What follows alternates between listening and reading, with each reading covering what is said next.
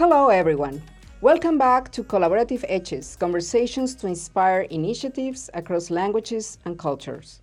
I'm Rocío Quispe-Añoli at Michigan State University and the host of Collaborative Edges. In this podcast, we continue our conversations about the 2020 MSU Latinx Film Festival.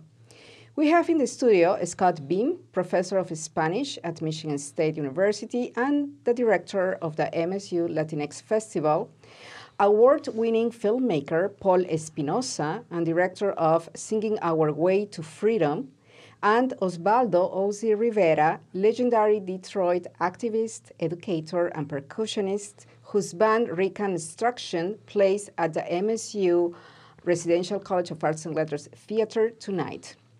Welcome to Michigan and to this podcast. Bienvenidos, Scott, Paul, and Ozzy. Hello. Yeah, hello. Thanks. Great to be here. And thanks for having us back. Yeah, appreciate being here. Oh, I love these conversations.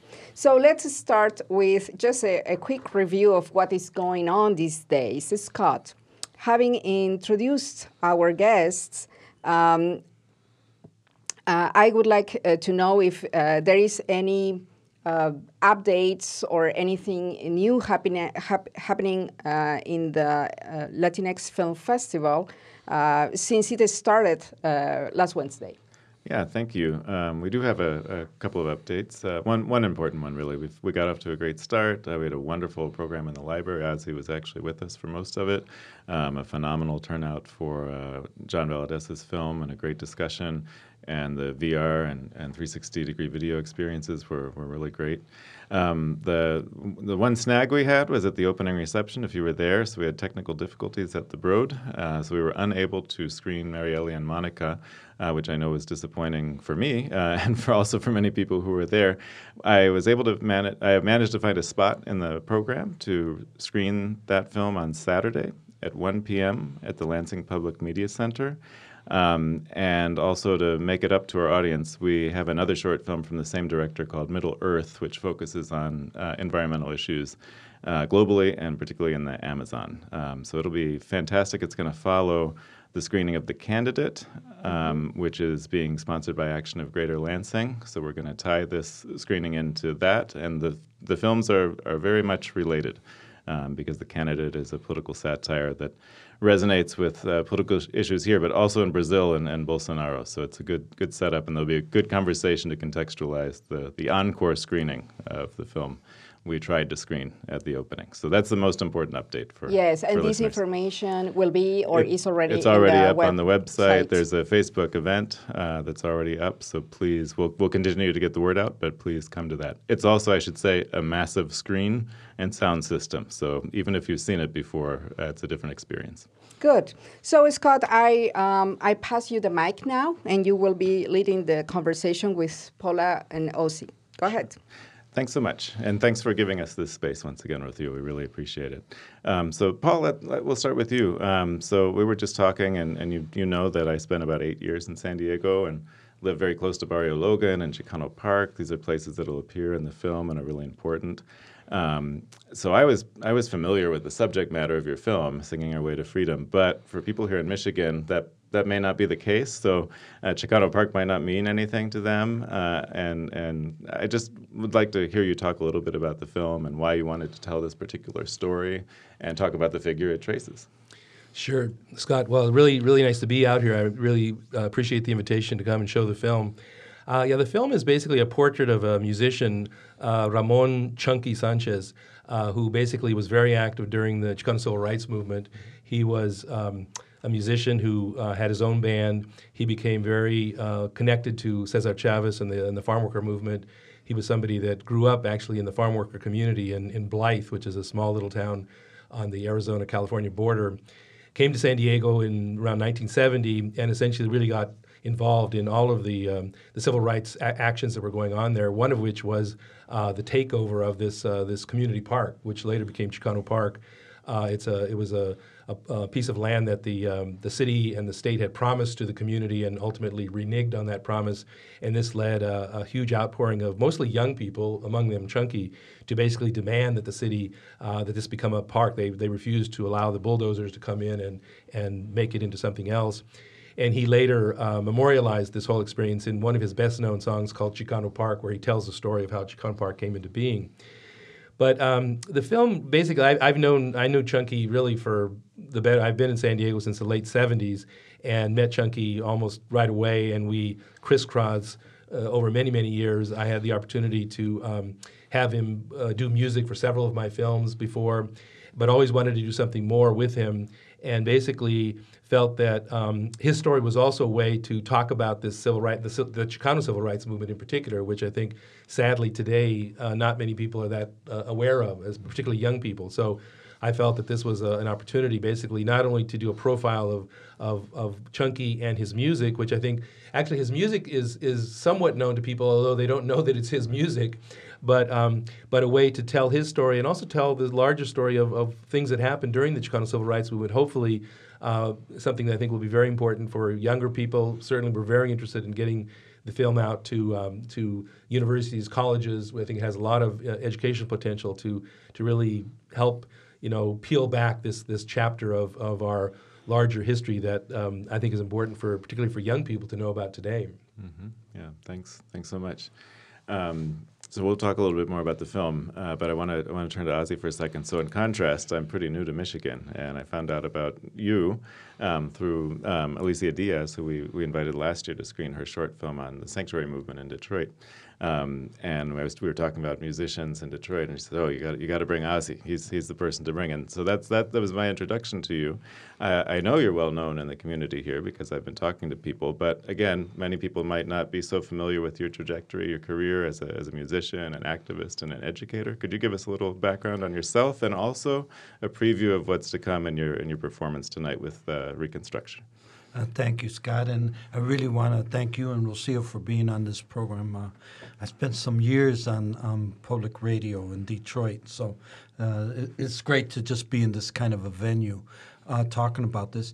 I was born in the island of Puerto Rico, but brought over really as a small child, 5 months old, to Corktown, which was at that point a primarily Mexican-American community. Some Puerto Ricans, but not that many.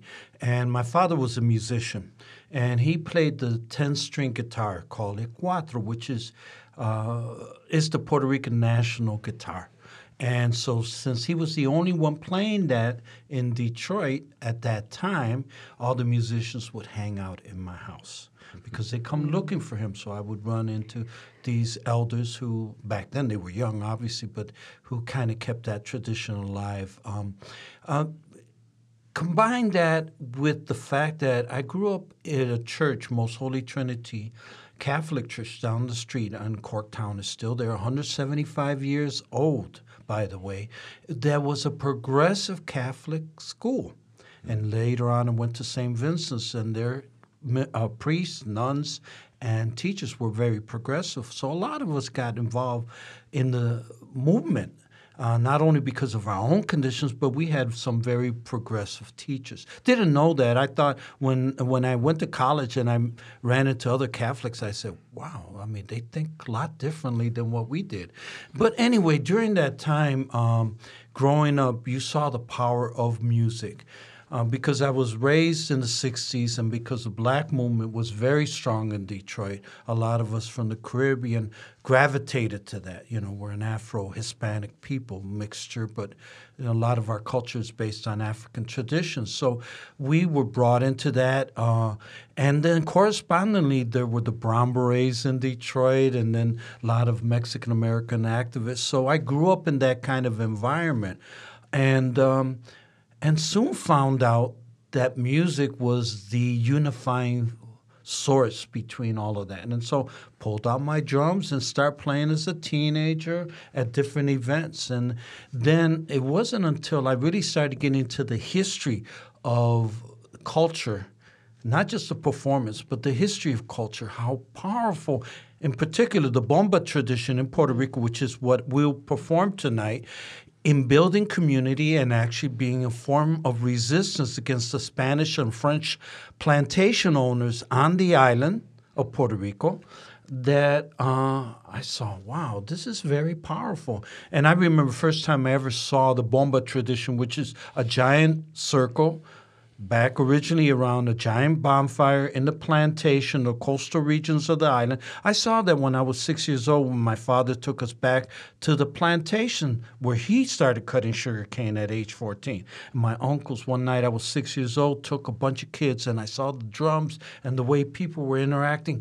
That left an impression on me that I didn't understand till I was in my 20s. So what we're going to do tonight is actually present on this musical dance form and community building exercise, because that's what's at the heart of it, that is almost 500 years old and actually has enjoyed a rebirth among young people in all of the Puerto Rican communities, almost all of them that you can find in the United States. In the island of Puerto Rico, if you've seen many of the demonstrations against the governors in the recent year plus, the drums are a very important part of the demonstrations. You have plena, which uses the hand drums, but also bomba drum circles.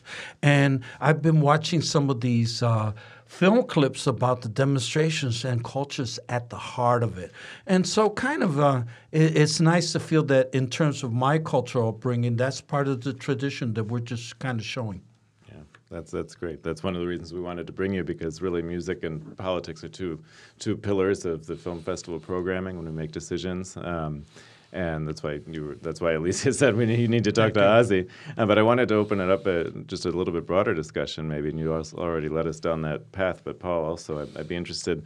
What are your thoughts about the relationship between music and politics, cinema, or culture in general? And in your case, you have a film that's a music documentary. It's also history at the same time.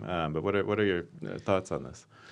Well, I think one of the things Ozzy said is really important, this whole idea of building community, that basically culture, broadly speaking, and music in particular is such a powerful instrument for building community. And that was definitely something that I saw with Chunky, over and over again.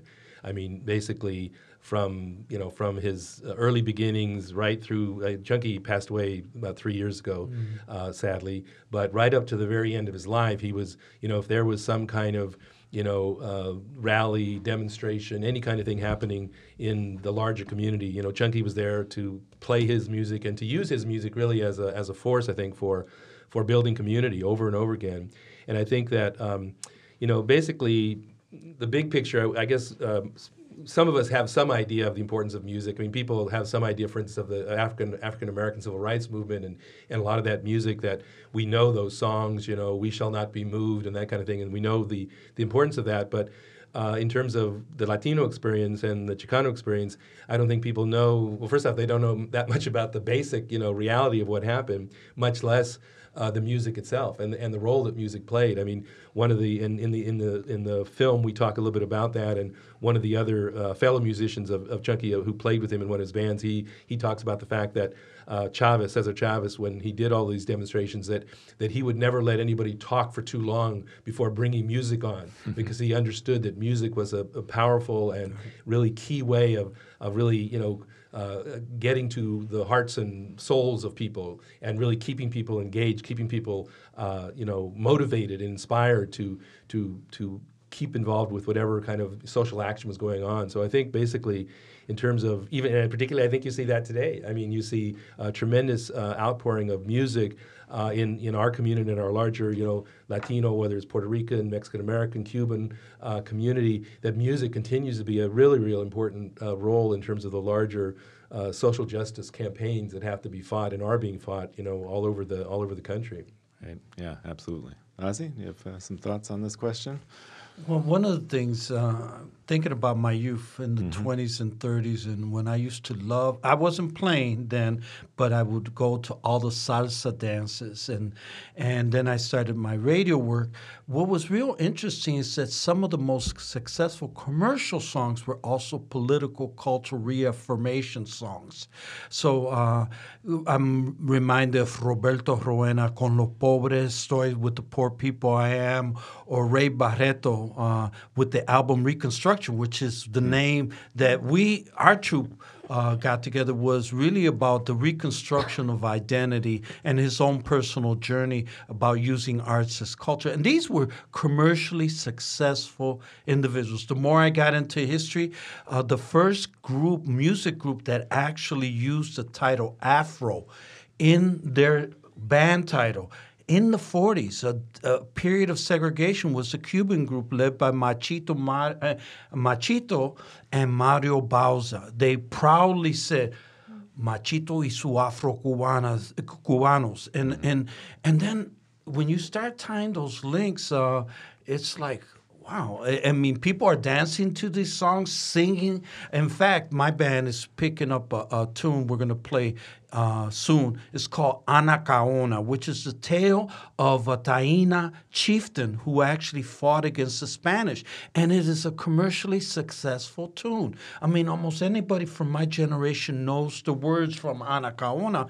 And my band decided, why not? And because people are going to dance, but at the same time, there's the story of a true Taína chieftain on the island we now call Dominican Republic that successfully warded off the Spanish. Wow. I mean, the power of culture is fantastic. And that has become a figure of resistance in the Caribbean literature, history, Dominican Republic, and so on. But listening to both of you, you know, and as a Peruvian, I grew up in Peru listening to this music, and I was just talking with Ozzy a few minutes before this conversation started. One of the things I love about our music is, one, how it defines us. Yes. You know, and it contributes and it helps to build an identity that never goes away. Right. Regardless where in the world you are, one. And two, one of the things I love the most is that there is no gaps or divisions among generations. I was telling Ozzy that I grew up with this music. I started dancing to this music in family parties, you know, and dancing to the same music that my parents were dancing and my grandparents were dancing, and different generations all together in the same place. You know, there is no division. I love that. Yeah. And it's something that doesn't go away, at least in the case of our music, what I call our music. Yeah. You know, and I can think about reggaeton. Like every single music has its more commercialized side. You know, I mean, that's the case with salsa, so I don't want to present it like it was all anti-something or another, resistance mode. But even in reggaeton, a lot of the young people have taken some of those old songs, infused the bomba rhythm, which is almost 500 years old, and updated it. So El Negro Bembón is a tune that we play. We've played since our formation, and I'm talking about the band La Inspiración. I have two groups, the Reconstruction, the folkloric troupe, which it will be tonight, and then a salsa and Latin jazz band called La Inspiración. But it was a tune originally written in 1953 and sung as an anti-colorism. I was used to term racism, but within the Caribbean and most Latin societies, there's a whole range of colors. So anti-colorism, discrimination tune. But that same tune was made into a reggaeton tune. So it was introducing an old message that has some deep roots in the Caribbean to a new audience. You know, and that goes with what you were saying, Rocio. Yeah. Well, you know, one of the things that it reminds me of is the this intergenerational connection is really important, I think. Yeah. One thing that was really interesting to me in Chunky's trajectory was very early on. This is around 1973. Chunky went to Mexico City for the first time. He grew up in fact, like many Chicanos, basically they'd never even been in Mexico. They didn't know Mexico at all. And he went to Mexico City, and he happened to go when there was this really big concert of protest music going on. And basically, he met some of the people there, and they found out he was a musician, and they essentially invited him to play with at this big concert. And it turns out it was this, he recounts seeing Mercedes Sosa and Gabino Palomares and a bunch of people that were really very, very well known in Latin America in terms of protest music. And I think basically Chunky really connected that to his own experience, and he connected the music that he was playing to the music that they were playing, and really I think fostered actually then and throughout his career this sort of transnational perspective about that we're really that the border doesn't divide us, that we're essentially part of a larger community in as Latino Americanos, and something that was I think really very formative in his experience, but particularly again the role that music played in these social movements. And of course, these were musicians in Latin America that were, fighting against terrible conditions that were happening, the dirty wars that were going on in Latin America and all of that. But again, music was so important to sort of playing a role in political organizing, essentially, really. So that was another powerful part of Chunky's story. Yes, and these musicians, Mercedes Sosa, Pablo Milanés, Silvio Rodriguez, that I went to college there, so we all know them. Right. And they were, you're right, so powerful to question and resist, and the voice of the oppressed in the dictatorships that unfortunately characterizes the history of Latin America, oppression. No? Right. So these dictators, they know that. So in the case of Chile, what did Pinochet do? He went after the cultural workers right away, assassinated some of the same people we're talking about. Right. Exactly. I do in Argentina too. Yeah, in Argentina too. Throughout Latin America, those are some of the first people they go, because folks listen to them. Yes. Right. And sometimes they may not listen to a speech like they will listen to a song. Right, exactly. Yes. No, exactly. It's very. And it's an omnipresent medium, to transmit your message, and people listen to it. Yes, it's very powerful. So I wonder too if we could talk a little bit about the power of film festivals too. As a filmmaker. Could you talk a little bit about the importance of these sorts of events and film festivals? We're really new and small, but we're doing something new here.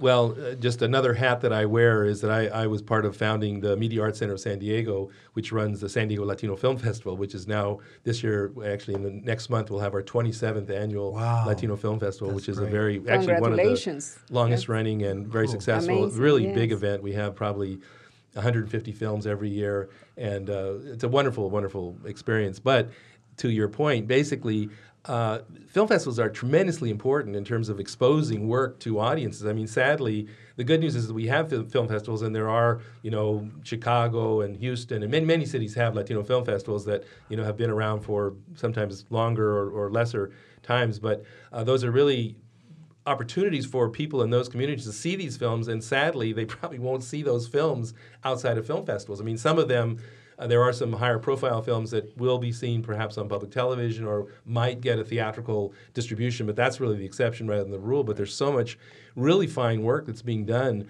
by filmmakers, all over the country, all over the continent, really.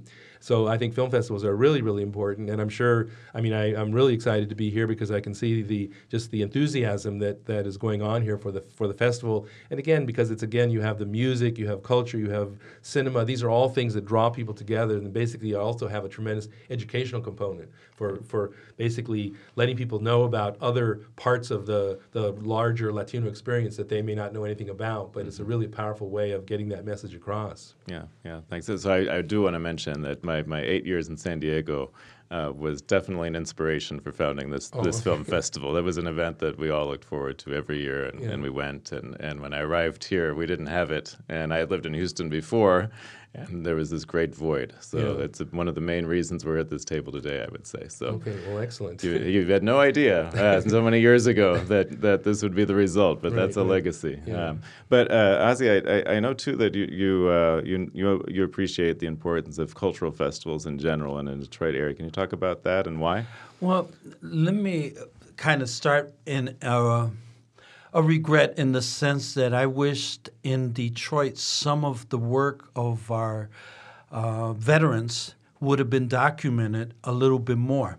And so there were great musicians and cultural activists. For example, Diego Rivera and Frida Kahlo, when they were there in Detroit, influenced some of the folks who later on became my mentors.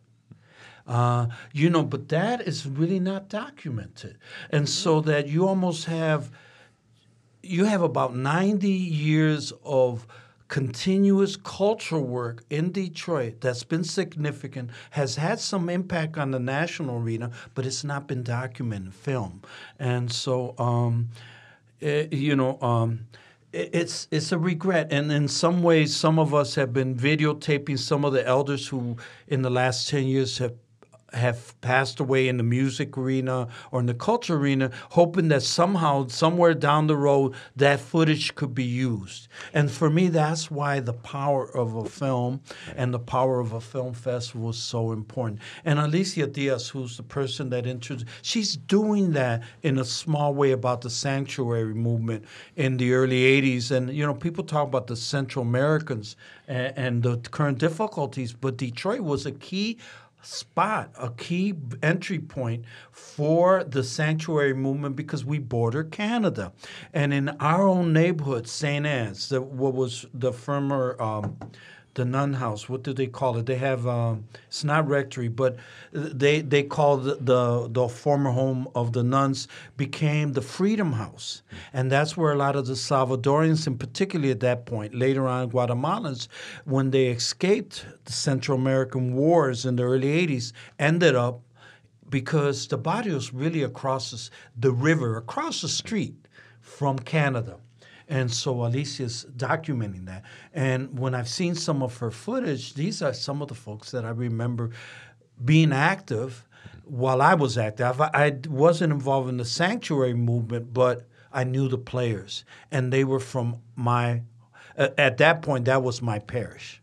Yeah. And so if we could have done a little bit more to document, because it's a wealth of history. There's been a strong Latino community, both, interesting enough, two separate Latino communities started in 1918 in Detroit. A Mexican-American one, primarily Mexican-American, not Mexican immigrant, and a separate Afro-Puerto Rican community. And in some ways, my desire is to link up with someone to start doing a documentary on that. And my own part, I've started writing some articles that may lay the foundation for someone with those skills to take it to the next step. Well, I don't know what you're working on, Paul, but you do work on border issues. So Right. Well, also, I just want to emphasize, I think, the importance of documenting this. I mean, one of the things that hopefully some of our listeners or people that are involved will understand the importance of sitting people down and interviewing them. Because I've been making films now for over 40 years, and one of the biggest, and basically on the Mexican American Chicano Latino community or the U.S.-Mexico border region, and one of the biggest challenges has been like the availability of material, finding visual material. Even like the Chunky film.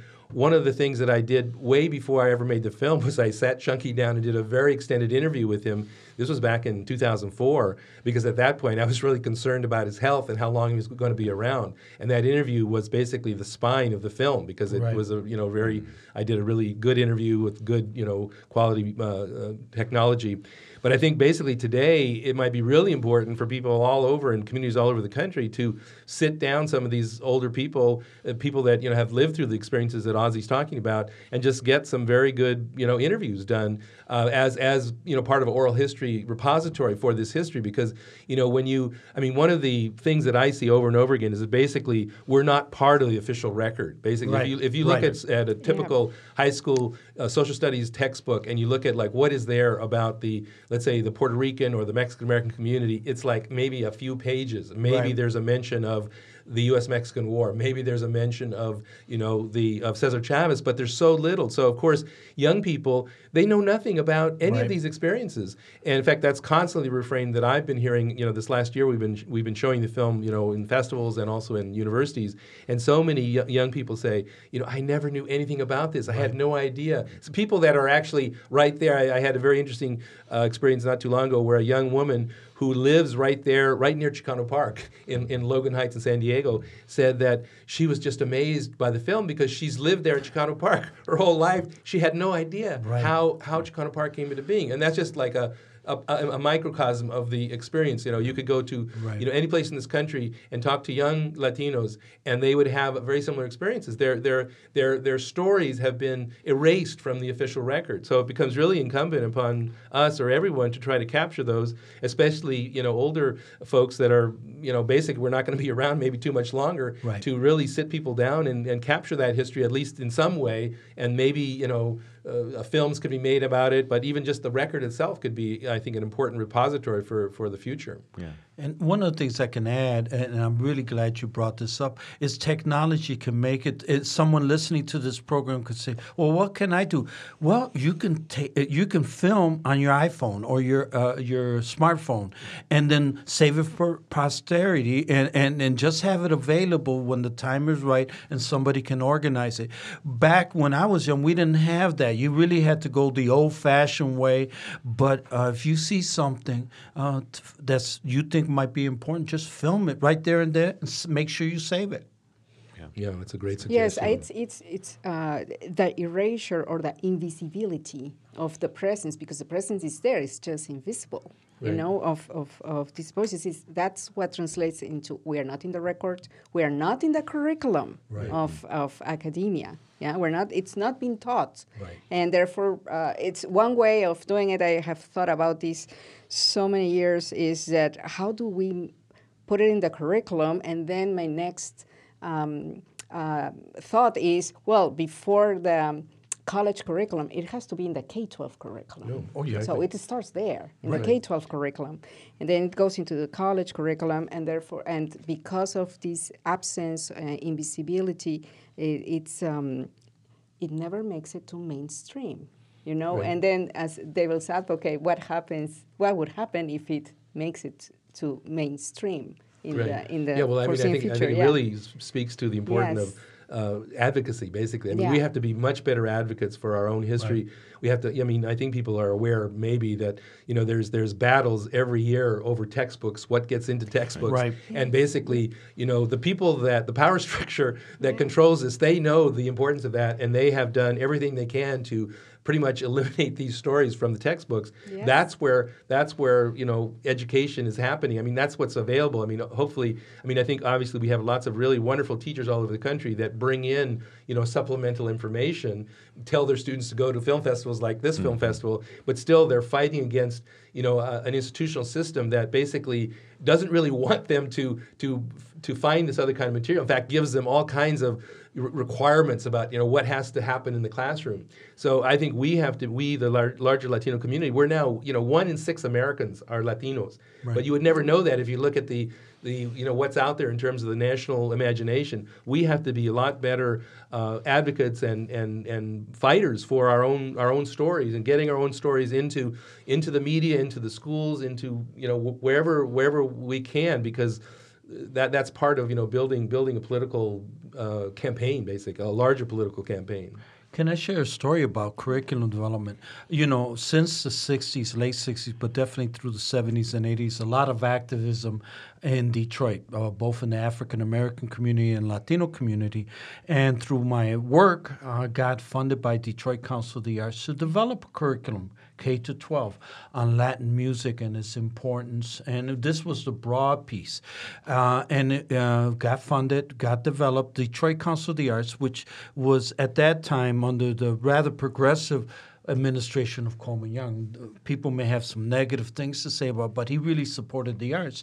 And with Detroit Public Schools, the person who oversaw curriculum, primarily from an Afrocentric point of view, was very open to that curriculum. Fast forward, soon before it became part of what they would consider, the state came in and took over DPS, Detroit Public Schools, and that was that. And so you have to also think that there's been a legacy of struggle, but that we've had some setbacks too. Yes. Exactly. Yeah, well, it speaks to part of the mission of the film festival. We're at an educational institution at Michigan State, and also with great ties to the community. But the educational component that you mentioned is very intentional, but it's also a way for us to do what we can to think about education and pedagogy and what counts as history as well through this vehicle of the film festival. So, Yes, and it helps to bring exposure to all what absolutely. Ozzy and Paul are saying, exposure of the Latino life experience, what we are and what we can be, and beyond exotic. Because that's one Absolutely. of the things I find in my classes. When I teach about Latin American culture, not Latino, but it's the first thing I have to work with my students is let's think beyond exotic and stereotype. You know, it's so. Yeah, and I think one film is difficult to fight against that, but when you have a bunch of helps. films together over Yes. an Yes. extended period of time, all of a sudden that it becomes normal in a sense. You know, Yes. like it's not And exotic that's the for goal. right. That's Exactly. the goal in the long run. In the no? long Yes, run, yeah, at yes, every edition of the festival, and then over the long course Yes. of the history of the festival as well. Mhm. yes. And that you can present it in a multifaceted Exactly. way. So I was thinking about last night watching the short films around immigration. Well, the power of it, as was mentioned by a lot of those who attended, and why I felt was that there were different aspects about the immigration issue, and it just like gave it humanized it because each piece did it, but it gave a more comprehensive view of the humanity issue. Exactly. Yes, I teach a class, an undergraduate class, in which I ask this question. It's like it's a survey question. It's a tricky question too, because I want to test the stereotypes that are in the heads of my students before we start the course. And the question is very simple. You listen to two people speaking Spanish in the cafe, in the restaurant, wherever, you know, here in Michigan. What are the possibilities that they are illegal immigrants? Illegal immigrants. And the answer, I'm not going to discuss it here, but the answer is breathtaking. Yeah. So I would like to share one thing Yes. that makes me think about. So this is the second edition of the festival. It's the second time that we've printed our programs at Office Depot, and both times the person who I've paid got curious when they saw what they were handing over. I was picking up the programs this time, and I explained what the festival was, and then we switched to Spanish just briefly, accidentally, sort of, and then he kept speaking, and so we just had a conversation in Spanish. And it felt like it was the first time that it happened to him at Office Depot. He was so happy about it. And this was we picked up the programs the day of the opening reception in the morning, and he showed up to the opening reception. And it happened the first Nice. time as well. There's a real need within our community here in the greater Lansing community for something like this for people who feel very isolated. I had students come up to me yesterday just to thank me for this festival because they're from Western Michigan where there's a big migrant community. Right. When they moved to Lansing and came to MSU, they felt just totally alone and isolated. So it's really a breath of fresh air for a lot of people in the community. You know, young people are hungry for this. So a lot of Yes. times we do bomba in grade school and in high school. And my nephew, when he was younger, would often then do, at that time, whatever rap song or hip hop song was really cool at point, but we would do it to bomba rhythms. And particularly the Latin kids, but all kids would just like, whoa. And then he would explain, he would say, you know this song, and actually start singing it, and then we would play the drum beat. It was like, and basically what we were telling him, this is not new. We're just interpreting new. But it's built in that tradition that your ancestors were part of. Yes. Yes. Scott, would you like to wrap up? Sure. Or- I'll just wrap up with encouragement for people to come out and to not only participate, hopefully, in the performance tonight and to see Paul's film on Sunday, which I would like to say is going to be at Celebration Cinema Lansing. We'll be there starting at 1 p.m. We have 3 great films for that closing day program. And Paul's closing the film at 5 p.m. Those tickets are $5. What time is the film again? 5 p.m. 5 p.m. 5 okay. p.m. And those tickets are $5. They are available for advance purchase on our website under the reservations tab. Very important because we don't want people to be disappointed on the day of the event. But in addition to seeing and participating, hopefully you also have the chance to meet both of these wonderful people we're very thankful to have with us today and through the festival on Saturday at our meet and greet at Casa de Rosado at 2:30 in the afternoon. So please join us. Yeah, thank you so much. Wonderful to be with you. Yes. Fantastic. Well, Thank you. unfortunately, all good things come to an end, and it's time to conclude this conversation about Latinx music and cinema at the heart of Michigan. We invite you to attend the 2020 MSU Latinx Film Festival today, Friday, Saturday, and Sunday at various locations, like the theater of the Residential College in Arts and Humanities and the MSU Libraries was yesterday. But many people have asked me, Scott, if the virtual reality show, is it going to be available for... It was available yesterday. Just yesterday? Yeah, okay. yeah. Many people have been asking me about that. And also... the Lansing Public Media Center and the Robin Theater on Saturday, and Celebration Cinema in Lansing on Sunday.